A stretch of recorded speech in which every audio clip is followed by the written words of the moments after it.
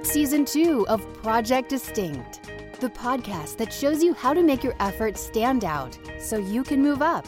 Discover what it takes to grow your business and yourself with best-selling author and member of the Sales and Marketing Hall of Fame and the Professional Speakers Hall of Fame, Scott McKain. Hi, it's Scott McKain, and welcome to today's Project Distinct. I'm still fighting the bronchitis and voice problems, so we're going to have another bit from my audiobook, All Business is Still Show Business. By the way, a couple of things. If you'd like to get the full-length copy of the book, it's available on audible.com. Just go to Audible and look for All Business is Still Show Business. You can also get my new book, Iconic, there on Audible. And as always, Project Distinct is brought to you by our website, DistinctionNation.com. Just go to Distinction Nation for all of the free resources we have there. And now here's a bit from my book, All Business is Still Show Business. In an issue of his Trend Letter, noted Megatrends author John Nesbitt wrote several years ago, quote, "Want to sell, train, manage, motivate? First, you must entertain. In today's world of change, entertainment is now assumed to be an integral factor in everyday life," unquote. The United States Chamber of Commerce, in their magazine, Nation's Business, featured a story entitled Entertailing. This word's a combination of entertainment and retailing. The essence of the article is that if you're not adding the factor of entertainment to your business, your organizational goose is beginning to cook. I've been traveling the world emphasizing this point in speeches and seminars for 3 decades. That's why it was especially gratifying to see an article in the Harvard Business Review that agreed with what I've been saying all along. The corporation is primarily a stage upon which you showcase for your customers, employees, and prospects. Distinctive visionary organizations understand this principle. Simply stated, they get it. Ask yourself, what is Nike's business? Now, if you're from the old style of business thinking, you would probably say that Nike's business is the shoe business. With apologies to someone perhaps only remembered by the older American listeners, the late, great television variety host Ed Sullivan, it is not shoe business, it is show business. Nike's business is a lifestyle business. Nike understands their business is not merely about shoes or other varied athletic apparel, as it might be easily misunderstood. It's about lifestyle. We should note that when Nike's competitors such as Adidas moved their brands from being about performance shoes into fashion experiences for the physically fit and those who want to be, they started making inroads into Nike's dominance in the marketplace. The NPD Group reported that in 2016, sales for classic and casual athletic shoes were up, while basketball shoe sales plummeted. The move away from the traditional approach of focusing on specific types of shoes and into creating an experience around lifestyle paid dividends for those who adopted this approach.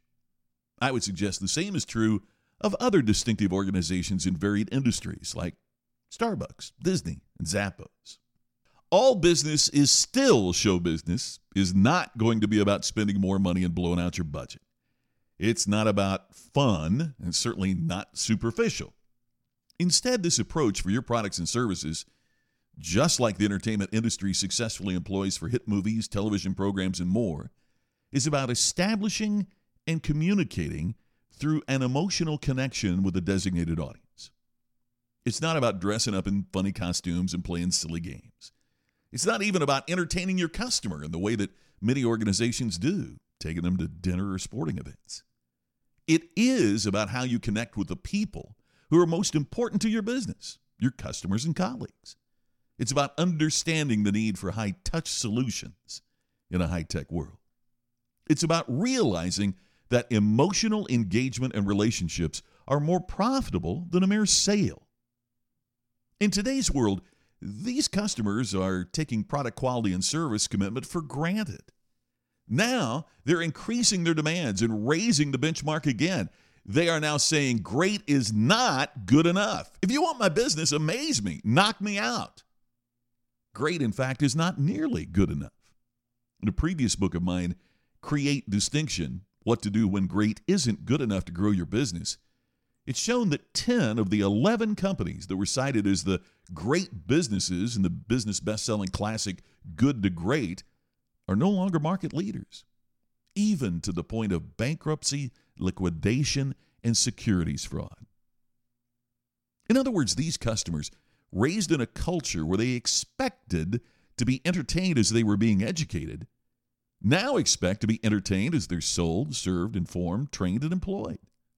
The emotional bonding that we discussed earlier is the single most important element that you can build into your professional relationships in today's marketplace. Showbiz quiz. On a sheet of paper, answer the following question. If you were being chosen to go on a trip to Mars and was confined to a spacecraft for 6 months, what 4 movies would you bring along? Now remember, these are not necessarily the 4 films that you believe are the greatest movies ever made. These are the 4 feature films you could watch over and over again for 6 months. Save your answers. We'll examine them further in a moment. This is not a superficial issue. It's critical that we emphasize at the outset that when we're discussing show business, we're not discussing a frivolous endeavor. The old cliche in Hollywood is they don't call it show art. They call it show business. In my home country, the United States, agriculture was formerly the nation's primary hope for balancing the national trade deficit. Now the entertainment industry provides a significant percentage of our exports. Hollywood tracks how well a movie opens in Bangalore with as much intensity as the box office receipts from Baltimore. Now, this is not to suggest that we should rush to dismiss the fun factor, however. If all business is show business sounds like heresy, consider the following shocking statistic. I recall being on a panel several years ago when another speaker announced that the Retail Marketing Institute released a study revealing, in essence, that over 70% of customers said they would tend to go someplace else to make a purchase if it was more entertaining to do business elsewhere. Even if my memory isn't perfect regarding the precise percentage, I will never forget being amazed by the general point of the statistic. More entertaining? More fun? What about those products we've worked so hard to engineer? What about those employees we've spent millions to train? What about all those things I learned in business school or management training that were supposed to make a difference to the customer? Well, to rephrase an earlier point, this philosophy does not mean that you need to become a stand-up comedian as a CEO or manager. Your employees and your customers are not looking for a floor show. Inserting the entertainment factor into your products and services, making your business a show business, it's not about balloons and costume characters. It's not mere frivolity. While the products of show business might stereotypically be associated with enjoyment, it's vitally important to remember that fun is not the same as frivolous. As stated earlier, show business is a very serious enterprise. One of the important points we learned from show business is that we should take our products and our organization very seriously. The difference is that the successful show business enterprise does not take itself too solemnly.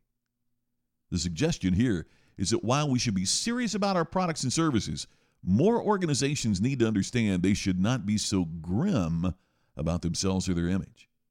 It's a business philosophy, and it works for entrepreneurs and small business just as powerfully as it does for major corporations. Yes, your business is show business. And that's all for today on Project Distinct. This is Scott McKain. Thank you so much for sharing and for subscribing, and I look forward to talking to you again tomorrow. Thanks again. You've been listening to the podcast to help you create distinction so you can stand out and move up. Project Distinct with Scott McKain. To have Scott become your virtual coach and to discover more distinctive resources, check out DistinctionNation.com for free videos, posts, and more. To have Scott personally deliver his message at your next event, go to ScottMcKain.com.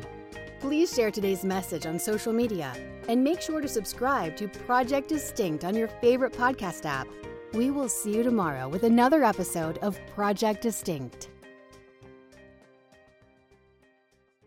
This podcast is a part of the C-Suite Radio Network. For more top business podcasts, visit c-suiteradio.com.